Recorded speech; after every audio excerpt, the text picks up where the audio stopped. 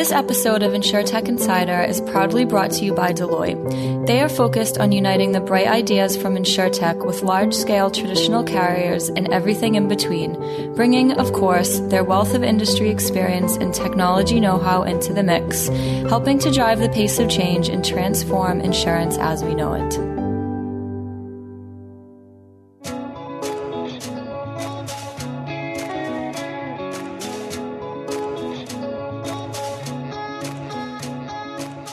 Welcome to Insurtech Insider, coming to you live from the 11FS offices in WeWork Aldgate.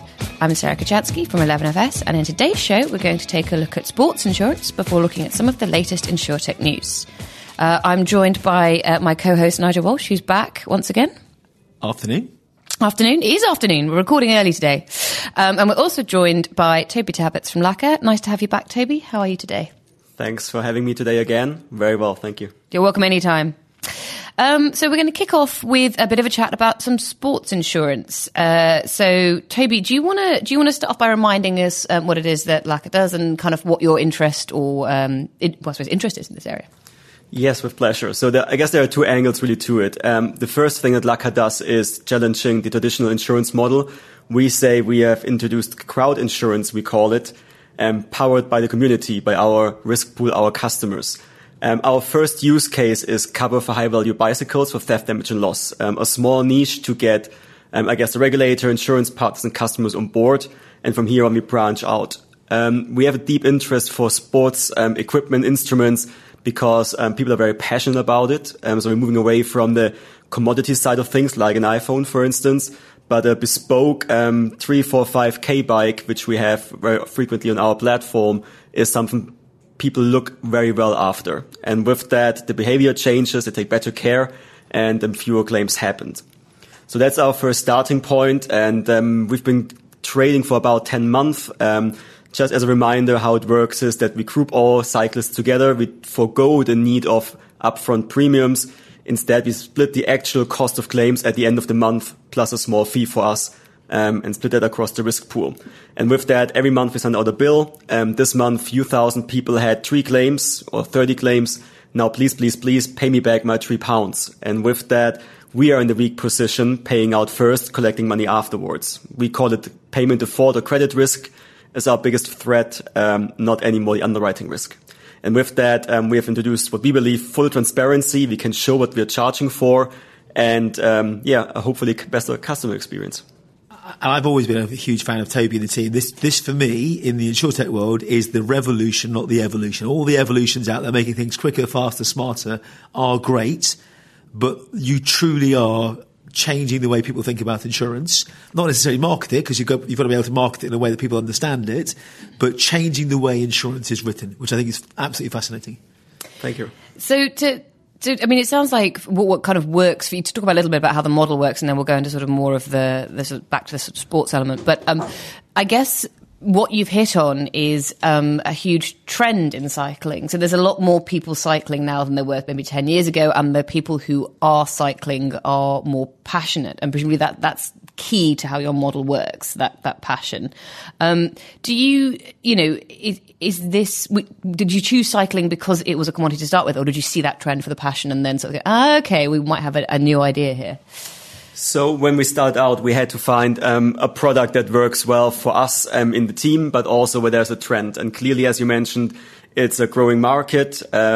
We see rails sales going up year after year. And there's obviously also a saying that cycling has overtaken golf as a recreational sport. For a certain demographic. 100%. I could not agree more. I don't know anyone who plays golf anymore. In fact, a very small few, but everyone is a mammal. Men and women. So mammal is middle-aged men in lycra. I was so trying hard not to use that phrase. You have to now use the word mammal from here on in. Not a hope in hell. On the BBC, so it's definitely a real thing. But to be fair, there are as many women cycling as there are men these days as well, which is really exciting to see. Absolutely. And what is quite exciting for us as well, that's a clear trend, and we're actually promoting that actively to get more women into cycling and promoting that actively. A couple of really cool initiatives. I think insurance nowadays has to be more than providing a pure insurance experience. We are trying actively to engage with the community, creating content, being part of events, sponsoring them, and even organizing them. And there's a couple of very cool collaborations coming out, especially on women in cycling. So to talk a little bit about events then, I believe you do sort of separate policies for people who race competitively. Is that true? Can you tell us a little about that? So at the moment it's a one-stop shop, so to speak. We cover for all our cyclists in the same way. As you can imagine, as with any niche, you can break it out into further sub-niches and personas and types. In cycling, for instance, that is not just the road biker, that is the mountain biker, that is the e-biker, which is growing heavily in the UK. An interesting trend for us is also cargo bikes, where you cater food out or bring your kids to the crib. So that's also something that's been neglected. Smaller volumes, but you can grab and market share and build a name there. So that's quite exciting for us. I remember the old-fashioned bikes with the ice cream things on the front, which are always quite fun because you've got ice cream in the front, more importantly. So very good. And I guess it's sportives and races are part of a big part of the road biker's life. Training for it on a Sunday morning, going out early. Very ambitious people in our risk pool, and we're trying to cater for them. So we say up to a certain level of racing is fine. Clearly the risk increases, and we say mitigate it in other places where we then, for instance, verify the customer through platforms like Strava, which is a cycling platform where we can link into, and with that mitigate the enhanced risk which another customer might not have. So using sort of other technologies as well, so geolocation, connectivity, Internet of Things. I mean, Strava's an app, right? You can use it for running and things as well. So is that like an open API, or do you have to sign a partnership with them? It's an API. It's an API, and with consent from customers, we can tap the database and provide a better experience. What about if somebody? So I'm just thinking about my friend's husband who takes his bicycle to cycle up the Pyrenees. Do you cover people abroad as well? Or? We do. Okay, we do. Because that's one of the things that is interesting as well. So it's something we can talk about a little bit later on specifically, but particularly with cycling as well. I guess a lot of people get it as part of a travel package, a travel insurance package. What you're saying that your product is more specialised than that. Presumably, you can tailor it down to a better. More niche demographic. So since we started from scratch, we had a big opportunity to go out and not just have dozens, but almost hundreds of customer interviews to see what customers really care for and need, and to build a bespoke product. Now, obviously, we are an insurance intermediary that is still underwritten by our partner, Zurich Insurance Group. So we also had to find a way how it fits into their more traditional underwriting rules. And that's been a process with us. We built up a lot of trust over the last couple of months, and getting better by the day. It's interesting because so Strava for me is way more than an app. It's been around for such a long time. It's almost a way of life. And you used to get into a run or a cycle, and the first thing you do is get unchanged and showered, whatever else. The first thing people do these days is get in and upload Strava and look at the stats and compare the results. It really is, people talk about if it's not on Strava, it didn't happen. And it gets into such a interesting way of life. I've done a whole bunch of events over the last couple of years, whether it's cycling from London to Paris a number of times in different ways or over the Alps and stuff. Do you not then start to get things like concentration risk? If you've got 450 people cycling over a 3-day event from London to Paris, and they've all got an average bike value of, say, £3,000 or £4,000, how do you then cope, or have you come across how you will cope for that sort of concentration risk with one event all going in the same direction at the same time? Yeah, so that's an interesting one. Clearly, in our early days, we don't have that amount of data yet, and it'll be clearly interesting to see how that plays out. I should note that whilst we share the actual cost of claims at the end of the month, there is a cap in place to protect customers on outliers. So if every single bike gets stolen, customers wouldn't pay more than with the advertised cap provided by Zurich. Yeah. Everything above would be consumed by our insurance partner. I would be very surprised. It will be very interesting to see the patterns. Collateral damage, for instance, if really 100 bikes in one go get damaged. Usually it's quite distributed, and with Strava, for instance, we can actually look through our risk pool, where do people cycle, and we've actually done a really cool exercise recently. You can tap in through Strava to see the patterns and illuminate a map almost where our risk pool really is cycling, and it's a mix all across the UK, Northern Fantastic. Europe, Ireland. It looks really, really cool. Hang on, isn't this how they found that secret US Army base? Because all the troops were using Strava and running round a base somewhere in Iran, I swear. It is, you're right. It's not just that, actually. There was also an issue a while back about expensive bikes going missing as a result of people logging in. And now if you go into Strava, they have an ability to set a ring fence zone from your start and stop point, so they don't actually know the exact location of your start point. The last thing you want to do is advertise you've got a beautiful S-Works or Cervelo bike that I started here and stopped there. And by the way, I work from 9 to 5. There's a bike waiting for you to go and collect, Mr. Thief. Thank you very much. So they are getting around these sorts of things. Their data is also used to do traffic planning in cities. So they've actually opened up their API to this is how people commute, whether they're running, whether they're cycling or whatever else through the cities. And by clicking a button on the app for your workout that says commute, they can actually work out where people's direction of travel as well, which is really interesting. And to add to that, there was recently an article in Cycling Weekly, actually, that described how Strava might lead thieves to your doorstep. And if you have not switched on that buffer zone, which could be quite dangerous. So, and it was quite an interesting exercise for us. We turned this around and created a tool within a matter of days where people could log in with their Strava credentials and see their privacy settings, if they're actually leading thieves to the doorstep or not. And we rolled that out on the fly very quickly with some recommendations how to switch it off. Not too intrusive, but yet with some value add. And that's actually a nice example how you can very quickly... You almost need to charge people an extra premium for leaving it on, or for not turning it on. They go, if you don't turn this on, it's an extra amount of money per month for being a bit too obvious. So at the risk of, we're getting a little bit into a love letter to Strava here, are there any kind of other technologies that you're using, Toby? Are there anything else that you can connect into to help you price that risk? Yes, absolutely. So there's twofolds, right? There's the traditional, more objective risk parameters, and the one in home insurance traditionally is the underwriting by the postcode, which we believe is not fit for purpose any longer. If you live in a good area but never lock your bike, you're worse risk to me than living the other way around in a bad area, taking very good care. So we are actually have a very strong behavioral risk play. Show me that you are an avid cyclist by, Strava again, or for instance, other social media where you post. Watch a couple of trailers, right? One interesting stat is the risk of having your bike nicked in a semi-private car park is 5 times higher on the street. And that's a fact in the UK, because the thieves have more time to crack the lock. So we want to educate our customers along the way, and really help them subjectively to become better risks. On the outset, clearly there's a new trend around Internet of Things, of course. GPS trackers becoming a big thing. It will be very interesting to see when you can increase battery life for these things to fit it into the saddle or the tube and immediately offer a big discount to customers, right? They used to be quite bulky, or the battery didn't last too long. And we see now a trend where this actually could really help driving prices down. I mean, I think it's the Internet of Things comes up in every single podcast we do, but I think it feels particularly GPS trackers feel incredibly relevant for all areas of sports, actually. Having said that, though, just to add also the question more broadly, why sports insurance? And a big reason is very often home insurance covers your bike at home for theft. In reality, in our risk pool with early indicators, roughly less than 10% with us, it's actually theft. And 90% plus actually damage, right? So Clearly it would mitigate a certain target or customer group, but we still see the value add is for us helping customers when they crash in a race or without a race and get them back on the saddle quickly. The thing with home insurance policies, I did mine recently, was it doesn't cover you for anything over £1,000. So they ask you to limit the items. So I just don't think, and it's been like this for donkey's years.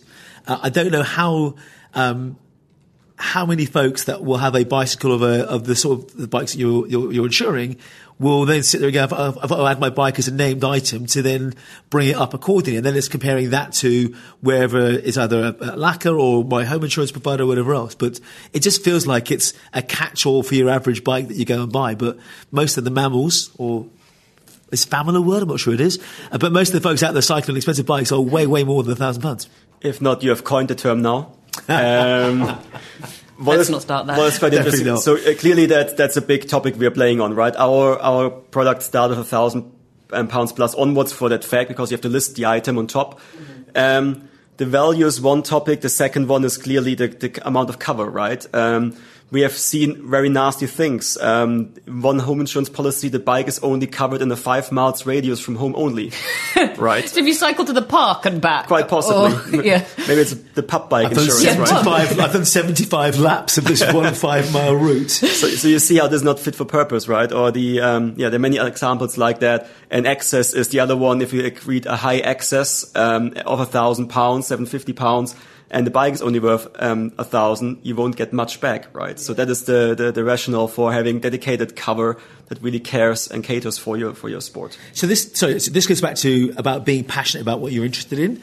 And when I was in the States last, talking or listening to listening to a group called Haggerty Insurance, they're passionate about sports cars, or specifically classic sports cars, and they do all the value-add services and the collaborations around it, whether it's rebuilding a Hemi engine or whatever else. They don't do home insurance, they don't do travel insurance, they do classic car insurance, and they have all the things around it. That means, actually, I know these guys really care about bikes. You can argue to say whether they're bought by many guys that have got groups, for example, that are focused on, we've got a new cat. Is it a Moggy? Is it a Pedigree or whatever it might be? And people who care about things that are specific to what they want to actually cover. I mean, I just to pick up on that point, this is not asking you to give away any state secrets, Toby, but are there any other areas, particularly in sports, that you think that your model might apply to? And if there are any, if you can tell us, don't worry if you can't, if there's anything you're looking at. We're doing a whole range of research at the moment. It took us a while to get a license, to get the platform up and running, to find partners and regulators, to convince them. But I think now is the time that we've proven that the product works. Just a fun fact, I think the last 10 months since we are trading, customers have saved roughly 70% compared to market. So that's a nice success story. And with that, we are now starting to branch out to other products. And we inherently have a deep interest for products that are community oriented, where people have a passion behind it, where they need an instrument for it. So any sports instrument is fair game, whether it's golfing, fishing, rowing, canoeing, water sports in general. They all cost a fortune to buy, right? No matter what you're out there doing, it costs a fortune. One of our neighbours has got a canoe on her roof half the time. I think, my God, I think she's damaged her car more than the canoe every time she puts the damn thing on top. But there we are. So it's yeah. And very quickly the conversation goes from, when we say we go from cycling to water sports, the next question is, but when will you go to mass markets, right? And the honest answer is, why should I? We are doing a good job, I think, on niches. And if you add enough niches and start cross-selling, that will be enough crumbs for a startup like us to grow big and profitable at some point. Brilliant. Well, on that note, I'm going to move us on to the news. And the first story in the news this week is actually the evolution of winter sports cover. So something else that you might think about. This article comes from this is brilliant, the International Travel and Health Insurance Journal, which I'm not subscribed to yet, but I feel like I should. What's the news show that does it on TV? Is it Have I Got News for You? Or when they come out with a really random news journal? Well, a niche news journal, which I thought applied to our subject matter today. So basically, what the UK government has published some statistics that said between 2012 and 2016, there were 118 hospitalisations of British skiers and snowboarders in Europe and 58 deaths.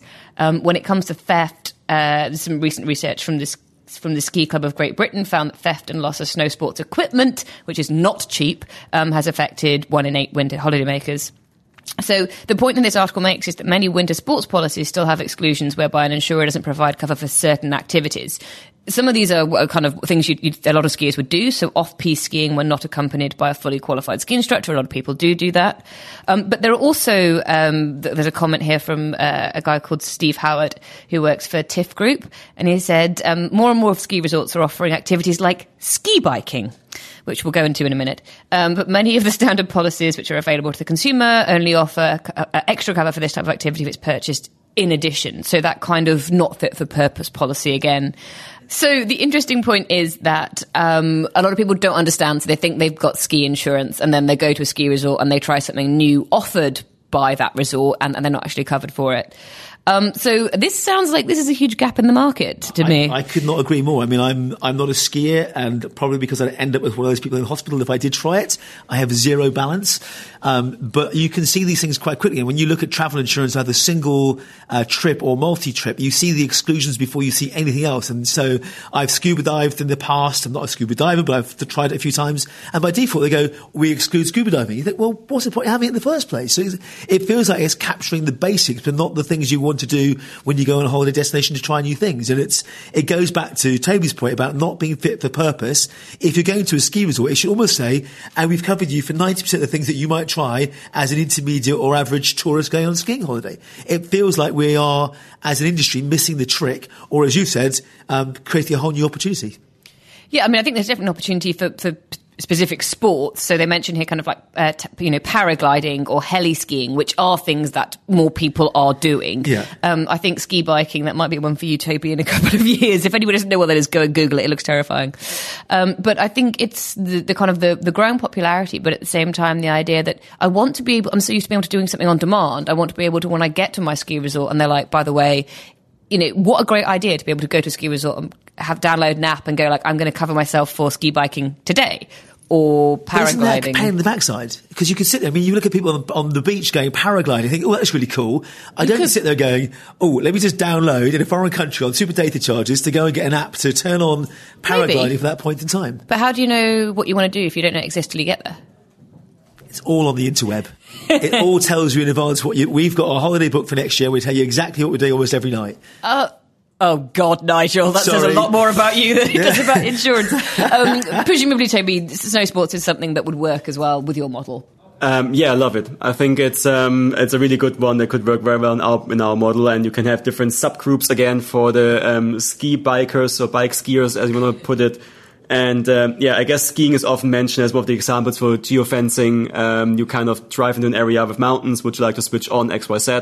Or leaving the country, flying to Austria, for instance, lends itself to it. Very interesting place here for sure. I mean, you have to take out the exceptions, I think. I'm not sure everyone's into the jumping out of a helicopter mode, although I have friends that do it. It looks really cool. But again, I'd probably be one of the 59 in that case. Let's try and avoid that one. But there has to be a limit that says we'll get you for most things. So ski bikes seem to be quite common or a bit more common these days, whereas jumping out of the helicopter must be the small 1%. Yeah, I mean, there's obviously, as Toby said, there's niches, and every niche you go into gets more and more niche, and then you end up with a group of one. That, Tom Cruise, who wants to learn to fly a helicopter at a snowy mountain in 2 weeks by himself. I mean, Tom Cruise now has to insure his own movies because nobody else will insure him. I think he can afford to do that. Although don't watch the YouTube video of him breaking his foot on the last Mission Impossible because it's horrific. Absolutely horrific. I'm going to move us on from insuring Tom Cruise. I think that's another show. My wife will come to that one very happily, as long as Tom Cruise is here. So the second story is a company called Ethos, which has raised £35 million. It's a nice little raise. It's a life Insurtech based out of the States. But what's interesting to me is the kind of range of investors they've got. So they've got Axel, they've got Google Ventures, Sequoia Capital, all big names you see investing in startups in the States, and a company called Arrive, which is a subsidiary of Rock Nation, which would be Jay-Z's record label. So the interesting thing about Ethos, aside from Jay-Z being involved, is that it describes itself as a new kind of life insurance that's built for people who do not have time for fine print, which is interesting. The company is licensed in 49 states. It's already processed a load of applications. Aside from Jay-Z, the life insurance is getting a lot of interest and a lot of money across both Europe and the US, actually. Yeah, it's definitely on the uptick. It's picked up. We had the biggest deal last year. I think it was with Guardian with 175 million or thereabouts, I think, here in the UK.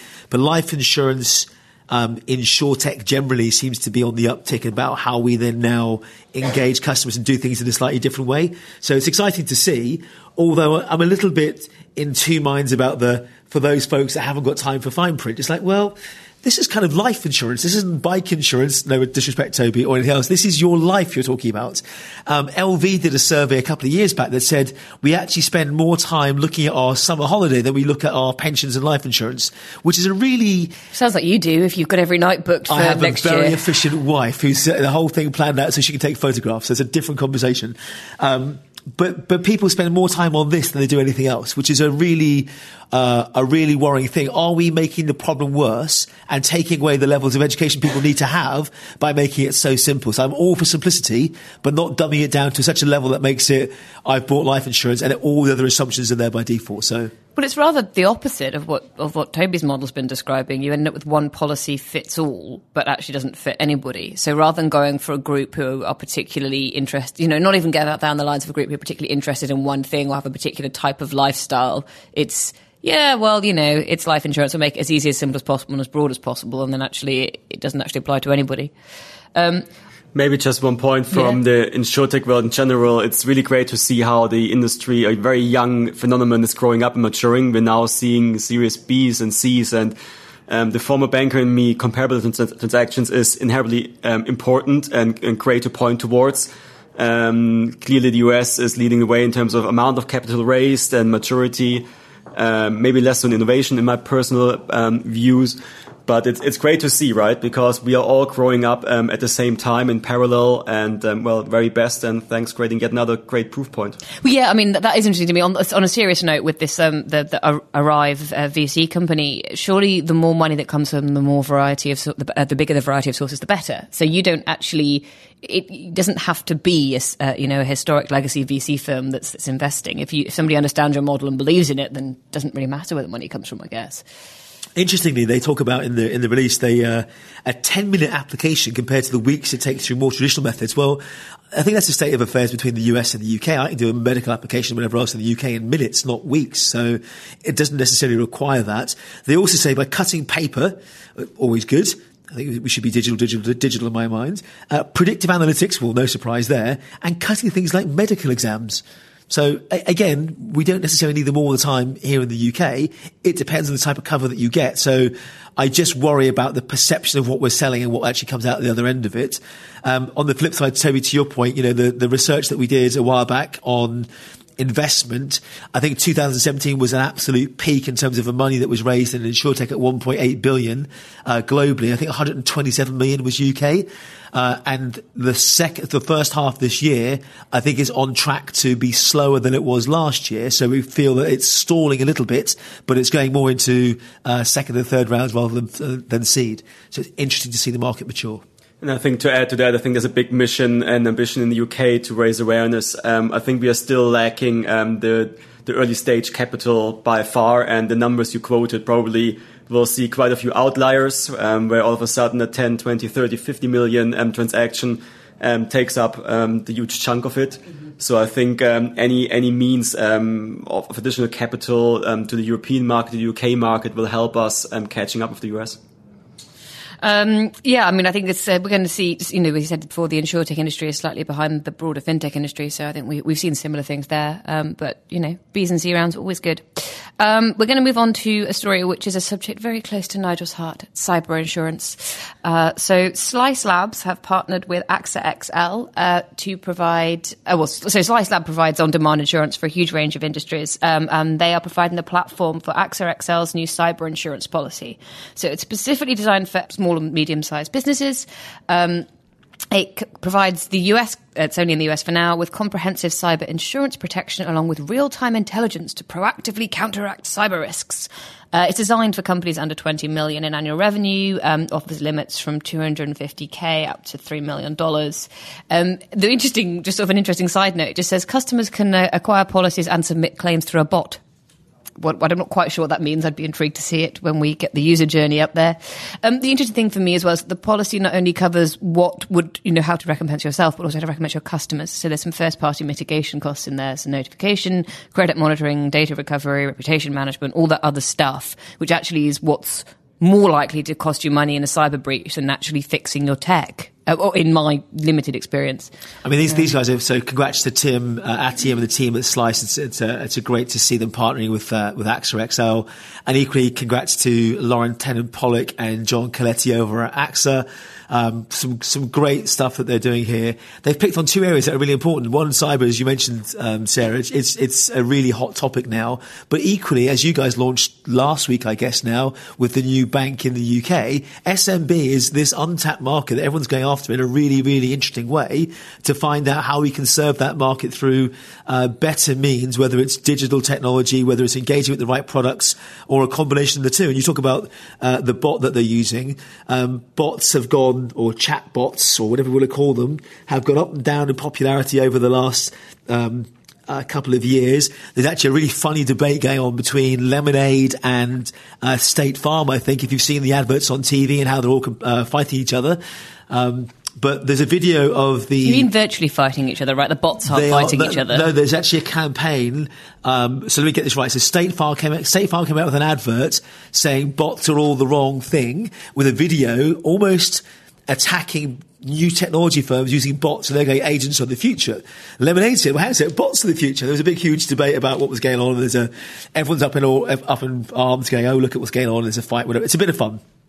But if you look at the Slice website, I'm sure you'll see it. I think they've got an example of the bot working and how you actually engage for both acquisition and claims process. So it's really interesting to see.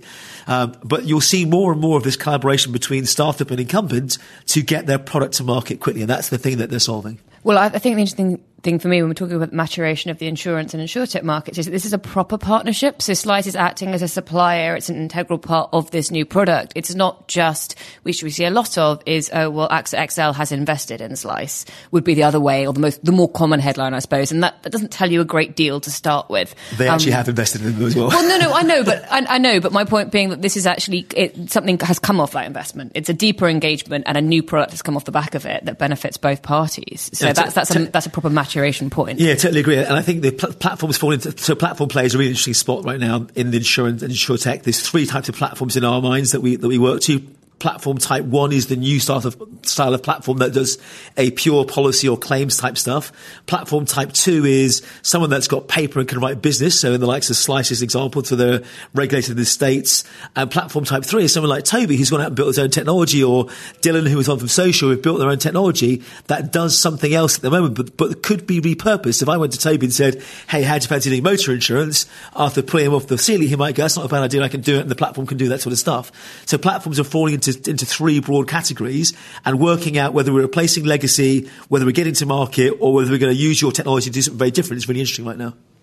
That was exactly the point I was going to make, again, translating from the Insurtech scene more or less. I think they started out with an Airbnb on-demand kind of product, and now you see how with the tech they created, repurposed that to work with different partners and generate fee-based income, I reckon. And that's a really interesting one, right? You put your product into the shopping window and some people like what they see and want to work with you. And that's exactly where we are at. We are UK based at the moment. We have one product at the moment, and yet we do get a lot of inbounds these days. Can we not repurpose your platform, or can we go to different countries together? So the whole B2B2C approach is very, very interesting. And we in turn also speak to a handful of insurers to see how could we work together in maybe countries where we would have not gone directly on our own. Yeah, and I think it's, to that point, you can do both, right? You don't have to stop offering your cycle insurance product to, at the same time, partner with somebody else who can use your platform. And the more revenue streams a small business or a startup business has, the better everybody's going to feel about it, I think. But you do go to a stage of maturity. So I look at Toby, I look at Ed at Flock, or those sorts of places to go, our primary focus today is drone insurance or cycle insurance. Once you've reached a maturity in that individual market, then it is, how do we go to the next stage? Do we open up our APIs as Slice have done or Lemonade have done? Do we put a new product on the market, or what is it we have to go and do? The problem is 6, 9, 12, 36 months time when we sit there and we go, God, we've got 35 products. We haven't got all these things managed in a simple way. You end up in a new world of old legacy because it's all insurtechs or fintechs all humbled together to make something work. Well, we're not there yet. Let's keep being excited for the time being. Totally agree.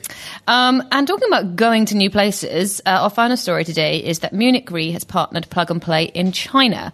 So Plug and Play is a Silicon Valley-based accelerator. I believe Munich Re's been working with them in the States, and they are now working or collaborating with emerging insurtech startups in China. So the Plug and Play has recently announced its first batch of 16 insurtech startups in China. Apparently, over 500 firms applied. Christoph Hock, I'm sure I'm saying that wrong, who is the chief executive of Greater China for Munich Re, added that this is the latest milestone in efforts to lead innovation and development across our business in China. In 2015, we set up Munich Re's first innovation lab in Beijing, followed by the establishment of CTAL Limited, our dedicated insurance solutions development hub.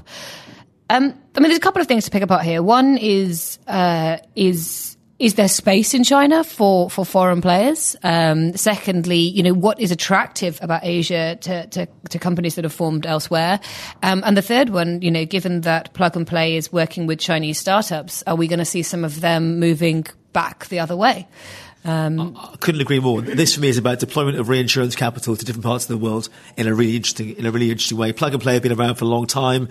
Speak to the team, Ali and folks over in Silicon Valley, or the folks they've got a lab or a accelerator in Germany. There's talks about other ones throughout Europe. I think it's a really smart move right now. If you just look at the Zhongans and Pingans of the world and the Chinese market in general, there is innovation coming out of there at scale and at pace. And if you can fund it in the right way, then why not bring it through both to either Europe or places like India and elsewhere? But does that leave any space for European Insurtech players to go the other way? Do you think there's any space in Asia for European or US Insurtech companies? I think so. I think it's a great opportunity. It depends on the product, the expertise that you build up, and the repeatability or applicability in each of those territories. And what I mean by that is the repeatability is, can we just lift and shift something from what we do in the UK and apply it to China? I mean, bike insurance in China, I can't remember who sung the song, 9 million bicycles or 6 million bicycles. It's not Adele, is it? I'll come back to me. I have literally no idea again. There's definitely a song about millions of bicycles in China. But again, that may not work in the same way that it works here.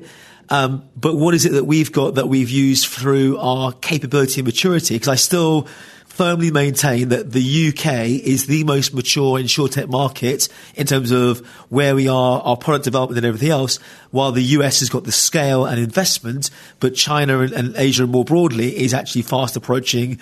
We've got 1 million people as a pilot rather than 100k or 30k people. So what they can do and where they can get to quite quickly is actually quite interesting. And I think you really need to distinguish between China and Asia. It's almost saying Western world versus Asia. And I think the markets are very, very different. And I think China is a very interesting one from a scale perspective, but then also from regulatory challenges and coming in, outside in. Probably not a good idea without either very, very deep pockets or very strong partners on the ground. But that's a very good point, because and one that I was kind of hoping we'd pick up is that people go Asia and instantly go China, but actually there's an awful lot more of the world that falls into that category. I mean, even you look at Australia, New Zealand, places like that would fall under that category as well. And each of these countries on their own have their own Insurtech hubs or accelerators or things that they're doing with the incumbents in each of those big cities right now, going, look, we found 25 or 100 startups. What are they doing for our local market that's actually slightly different from somewhere else? I still believe we'll see a level of consolidation over the next couple of years. And I think a very good time to also mention that Laka is currently exploring Asia. We are setting up shop in Malaysia at the very moment. We've been vocal about us being part of an accelerator program called Supercharger, FinTech Supercharger out of Kuala Lumpur. So we have great support there on the ground. Our investors in our seed round is an insurance company called Tune Protect Group, who are affiliated with airline AirAsia. So there are a lot of things we can only wish for in the UK, whether it's distribution, insurance partnerships, and also to mention a very, very vibrant Insurtech scene, supported by the regulator, Bank Negara, with its own fintech sandbox. So I think they deserve a lot more spotlight or attention than they probably get at the moment. And for us as a young startup, it's fantastic to play in a market like that. But you've got to a point where the maturity exists in the UK. You've learned stuff. You've cut your teeth with the sandbox here in the UK, and you can always accelerate the accelerator process through Malaysia, as an example. So great to see. Well done. Brilliant. And on that high note, I'm going to wrap up our discussion. The answer to the question, by the way, is Katie Melua, 9 million bicycles, 2008. Go listen. I'm now going to wrap up our discussion. Thank you so much to everyone. Where can listeners find out more about you, Toby? Do you have a website, a Twitter handle? We do have a website, laka.co.uk, a very, very active Instagram account and other social medias. I'm easily found on LinkedIn, Tobias Torpitz. Perfect. How about you, Nigel? You can find me on Twitter making too much noise on Nigel Walsh. And you can find me on Twitter at Sarah Kashansky. So that wraps up another Insurtech Insider. Thank you so much to Toby and to Nigel for joining me today. As always, you can find the show on Twitter at Insurtech Insiders. And if you like what you've heard this week, don't forget to subscribe to our podcast and please leave us a review on iTunes. If you have any suggestions or feedback, please reach out on Twitter or email podcasts@11fs.com.